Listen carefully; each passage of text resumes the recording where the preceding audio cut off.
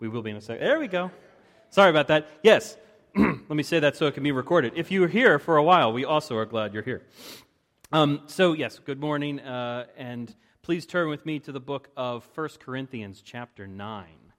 If you need a Bible and there's not one around you, please raise your hand and somebody will bring you one. About a year and a half ago, our church decided to enter into a partnership with the Episcopal Diocese. And as far as we knew, a partnership like the one that was proposed had not been tried before, and if it had, there were certainly no textbooks telling us exactly how to go about doing it. New Hope began as a church when it was planted by Grace Fellowship in 2003. Grace was and is a large non-denominational church that grew out of the Fellowship Bible Church movement of the late 1970s. While the culture of New Hope leaders has always sought to live each day listening for the guidance of the Holy Spirit rather than the wisdom of our own ambition, it did become clear within the first few months that New Hope did not look like it was going to become Baltimore's next megachurch. Still, our elders prayed through what God would have us be. What was God calling us to be? And in time, a culture developed that was dedicated to expositional preaching and tight-knit community and small group discipleship. While we knew that things such as Bible study and prayer and service and relationships were things that all churches were called to do, we also wanted to be faithful as possible to what God was calling us uniquely to be. And there are libraries full of books on how to plant churches. And many of those books were read by our leaders. However, no book was ever written telling New Hope exactly how to be New Hope. That was a story that we needed to live into. And one of the initial ways we did it was to work through Paul's letter to the Jesus followers gathered in Corinth. And so, in light of our partnership with St. Hilda's and the new opportunities given to us by moving our operations to here in Catonsville, we thought it appropriate to study it again. Still, almost 14 years into this story, we continue with the mission to live into God's faithful provision. One of the things that has always appealed to me about non-denominational churches like New Hope and Grace Fellowship is that we have the freedom to be what we believe God is calling us to be. We have the freedom to pray this way this week, and then we'll do it a little bit different next week. Next week we'll do something else. We have the freedom to use this tool from the Episcopal Church. Like this morning, that was my manipulation of the prayers of the people that Jason includes in the Episcopal prayer service. I kind of manipulated it to kind of fit our needs, and Rachel did an incredible job praying through it and reading it for us. But that was a tool that I chose to use out of the toolbox. And then next week, we might borrow something from a Methodist hymnal. I don't know. At times, we're going to lead on doctrines that actually sound very Reformed, such as our commitment to Scripture and our commitment to justification by faith alone. At other times, we're going to champion those works of scholars and church leaders like N.T. Wright and Peter Enns, who are helping the church at large gain a better perspective of what faith means for the 21st century. We do all of this in an attempt at mature, Christ-centered discernment, prayerfully thinking through what God would have be the values of our congregation. And of course, we're still in that process. Now that we've finished our first year here, we may have gained a bit of perspective on what it looks like to do ministry here in Catonsville. Perhaps now more than ever, we have an opportunity for us to all examine what sort of church we'd have New Hope be. All of this we do humbly in Christ, through the guidance of the Holy Spirit to the glory of God the Father. See, unless God is at the center of all of it, we should just pack it up. Our mission is the expansion of the gospel.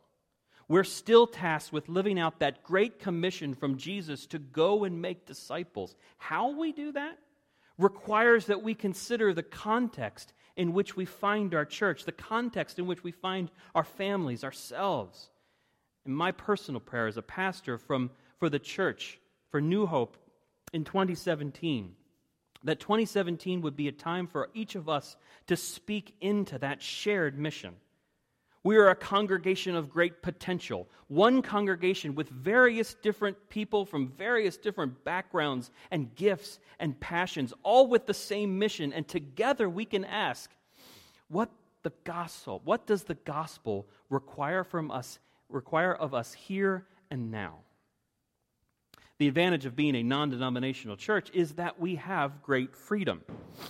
And last week we heard the Apostle Paul say a really remarkable thing. He warned Corinth to take care that this liberty of yours does not somehow become a stumbling block to the weak. In another one of Paul's letters, he tells Jesus' followers that it is for freedom that Christ has set us free. You see, we were born into the bondage of sin, yet with Christ's death on the cross, we were given true liberty.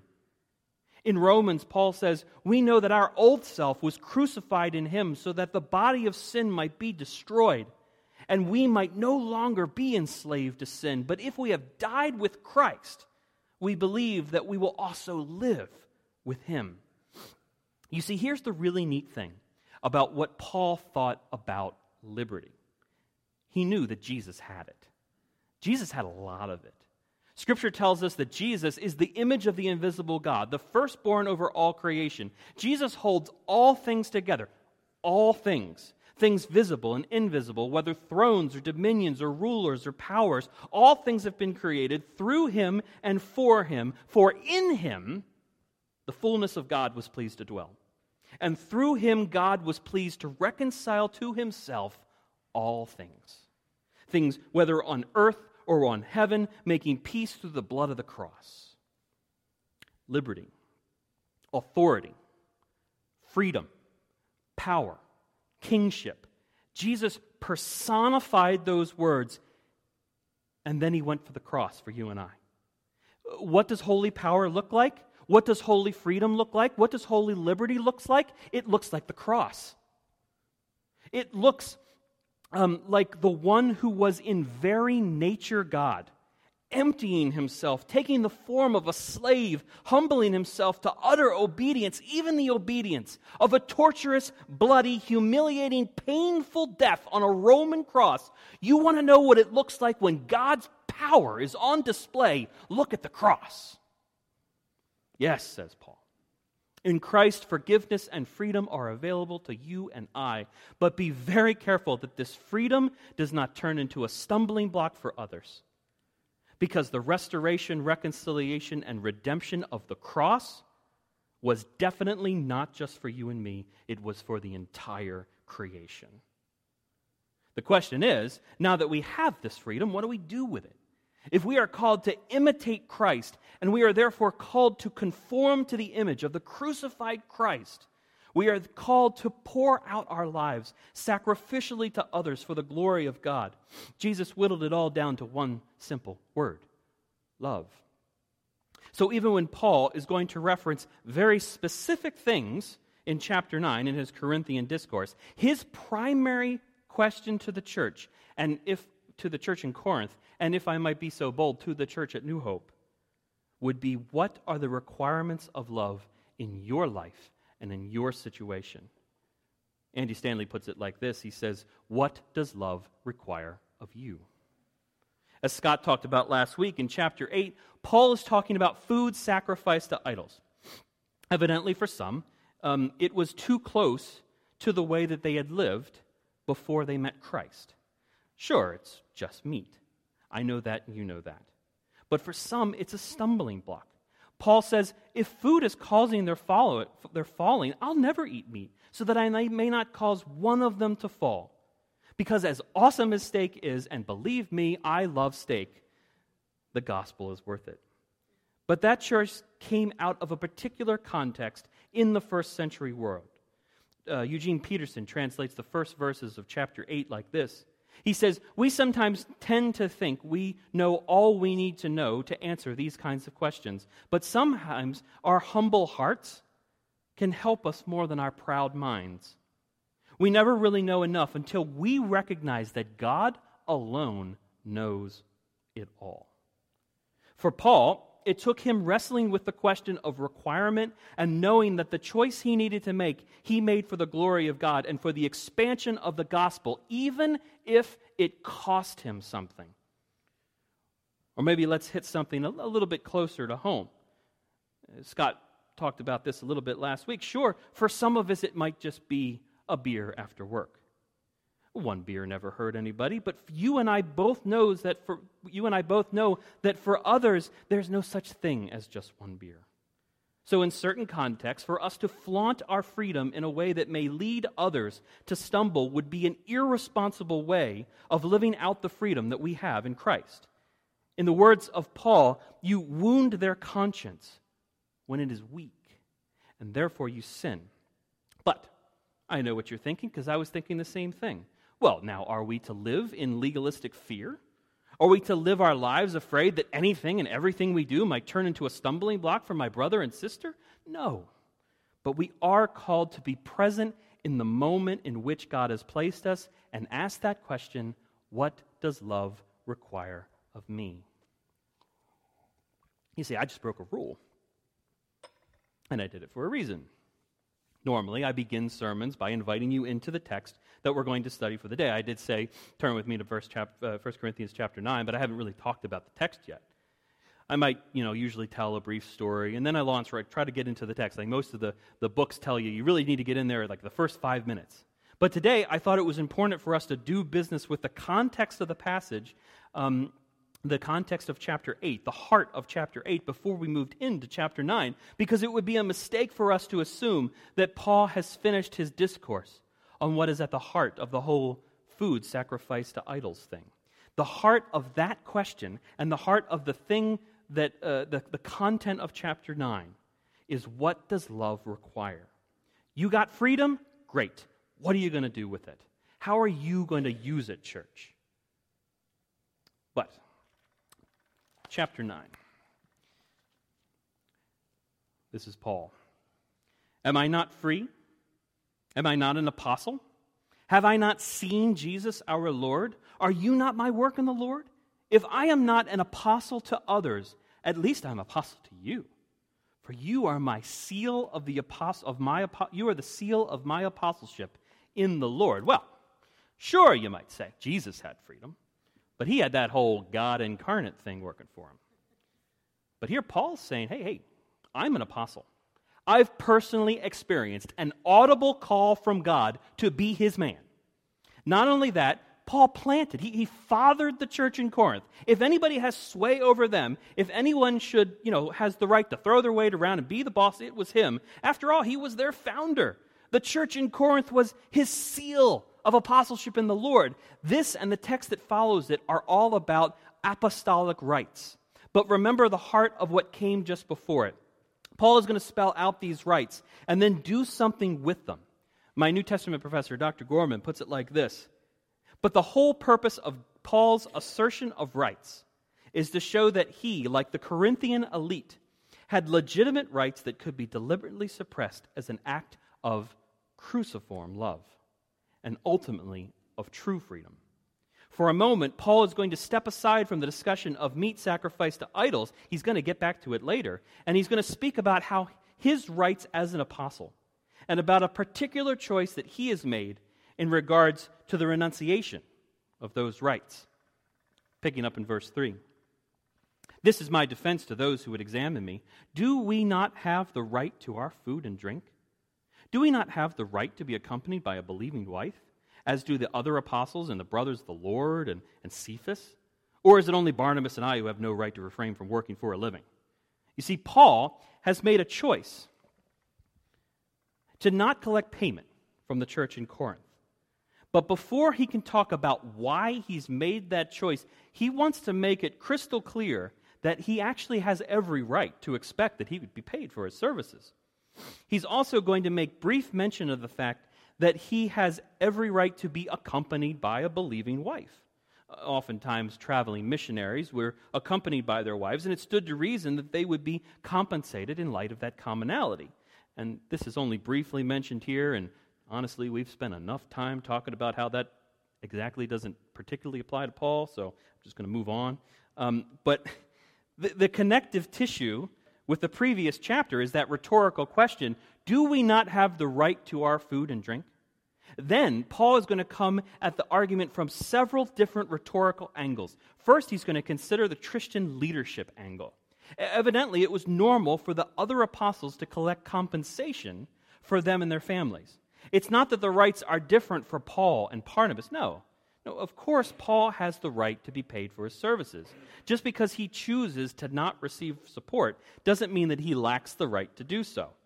All things being equal, he does have the right to be a paid apostle. Then he's going to consider what some might call the common sense approach, picking up in verse 7. Who at any time pays the expenses for doing military service? Who plants a vineyard and does not eat any of its fruit? Or who tends a flock and does not get any of its milk? So this might be the common sense approach, meaning A, you should expect to get paid for the work you do.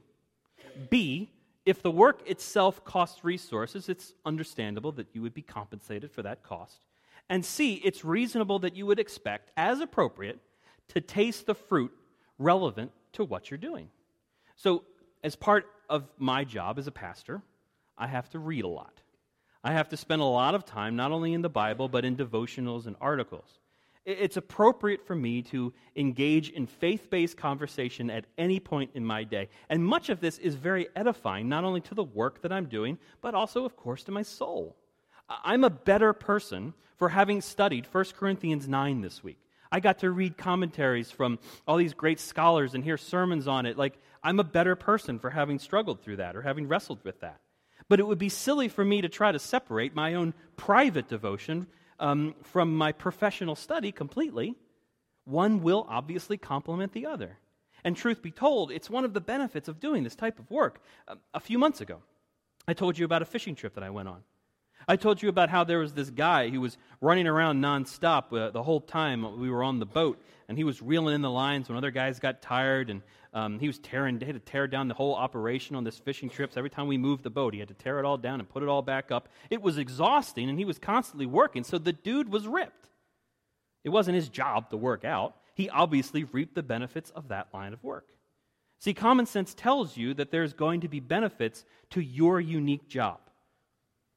Next, Paul is going to take his argument to Scripture, picking up in verse 8. Do I say this on human authority? Does not the law also say the same? For it is written in the law of Moses, you should not muzzle an ox while it's treading out the grain. Is this for oxen that God is concerned? Or does he not speak entirely for our sake? It was indeed written for our sake, for whoever plows should plow in hope, and whoever threshes should thresh in hope of a share in the crop. If we have sown spiritual good among you, is it too much if we reap your material benefits? If others share this rightful claim of you, do not we still more? It's interesting. If you look up what Paul is quoting there, he's quoting Deuteronomy 25:4. And you can look it up later, but the line is actually sandwiched between two sections that deal with human dignity and rights. And both of them would get us off into tangents on how human dignity and rights are actually fleshed out in Torah. But it's funny how this one line sits there that seems to be about compassion towards animals. The idea is that no, you wouldn't muzzle an ox when it's treading out the grain. You'd expect that the animal would eat its fill while it was doing its job. And if the law provided for animals, surely it would provide for human beings. It is only right for those in ministry, the sowers of the spiritual good, to be appropriately compensated for their work. But Paul still has at least two more arguments to give. But before he does, in the next verse, he actually gives up the reason for his impassioned argument. He says, nevertheless, we have not made use of this right, but we endure anything rather than put an obstacle in the way of the gospel of Christ. Here Paul has given us again the heart of his argument and the stakes of the game, namely the gospel. Next week, we're going to consider with this passage, we're going to continue with this passage and explore just why Paul has chosen to reject the rights for which he had just argued. But for now, there is actually two more hard-hitting arguments for why Paul believes that ministry is a paid gig, or at least should be a paid gig, all things considered. all things being equal. And first, he's going to make this comment about how those who are employed in the temple share in the food of that ministry. In verse 13, do you not know that those who are employed in the temple service get their food from the temple? And those who serve at the altar share in what is sacrificed at the altar. So Paul has now used arguments via ordinary practices of Christian leaders, common sense, scriptural precedent, and now he's using religious custom. It was common religious custom for priests to make a living and to get their food from being a priest. Think about how this connects with themes earlier in 1 Corinthians. How has Paul talked about temple already in 1 Corinthians? Twice in the letter, he's referred to the Christian body as a temple of the Holy Spirit. He reminded them of that first collectively in chapter 3, and then individually in chapter 6. As you give way to the Holy Spirit to live through you, it stands to reason that you will reap the benefits. In the moment, it might feel like it's costing you something. But ultimately, as the gospel is expanded, because that's our goal, and God builds for his kingdom through his people, you cannot help but benefit from it. Perhaps in an immediate way, as like in those who are actually employed, by the church, but more importantly, we see that as the Holy Spirit works through us, we are better for it. And in that light, we can do that regardless of where we work. But Paul has one more argument to make in regards to why, on normal circumstances, he would accept payment for his services as an apostle. In verse 14. In the same way, the Lord commanded that those who proclaim the gospel should get their living by the gospel. Matthew tells us that Jesus said laborers deserve their food. In Luke, Jesus says laborers deserve to be paid. In the latter passage, the context of which is where Jesus was sending out the 70 in pairs, sending them out ahead of him in pairs.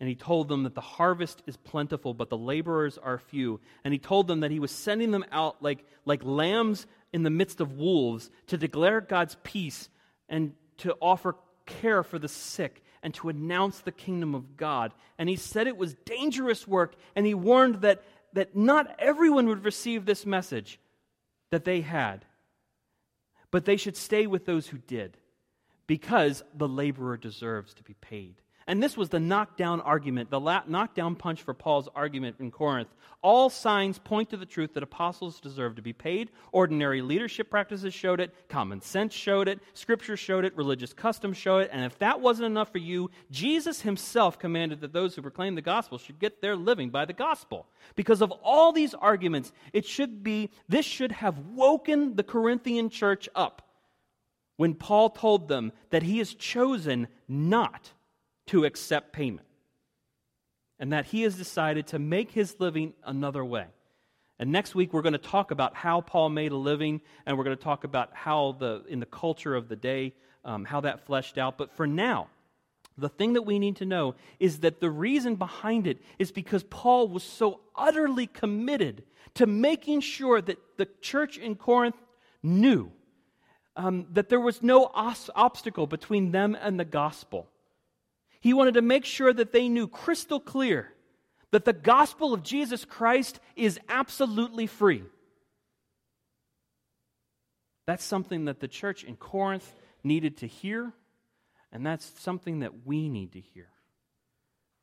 Too often, we make this faith a legalistic faith. We look to the things, what must I do? What good thing must I do to inherit the kingdom of God? And Jesus just says, follow me.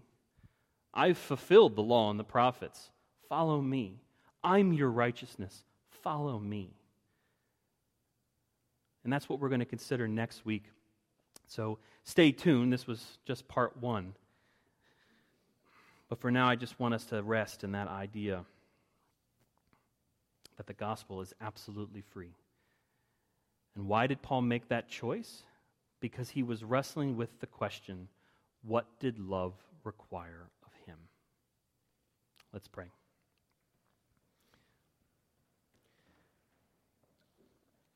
Father, your faithfulness to our congregation, to our families, to our students, blows me away. The amount of times that I have personally turned away from you, that I've chosen to do things the way that I want to do them, and not the way that you would have me do them. When I have attempted to reject the Holy Spirit's work through me, and I've said, no, I'll do it my way for now. Father, I am just blown away at your continued faithfulness. And I just pray that in this congregation here assembled, that we would consider afresh this question of what does love require from us? Sure, in Paul's context in first century Corinth, he said, you know what, I want to make sure that money doesn't get in the way between the gospel and you and my proclamation of the gospel. And that was a choice that he made, but the heart of that is for us to consider what is the choice that we need to make to live into his love today, to live into the faithfulness that you have shown us. I just pray for all those here that if we're struggling through something, struggling through how we might decide, how we might discern, what is that requirement? I pray that we as a community would gather around each other, that we would bring our fears up, we would bring our passions up in our house churches and here on Sunday morning, that we would share that as a community, that we would get into each other's lives. Father, I just pray that we would be a community church that can help each other and encourage each other and help each other see what love requires from New Hope Community Church. In the most holy name of Jesus Christ, I pray. Amen.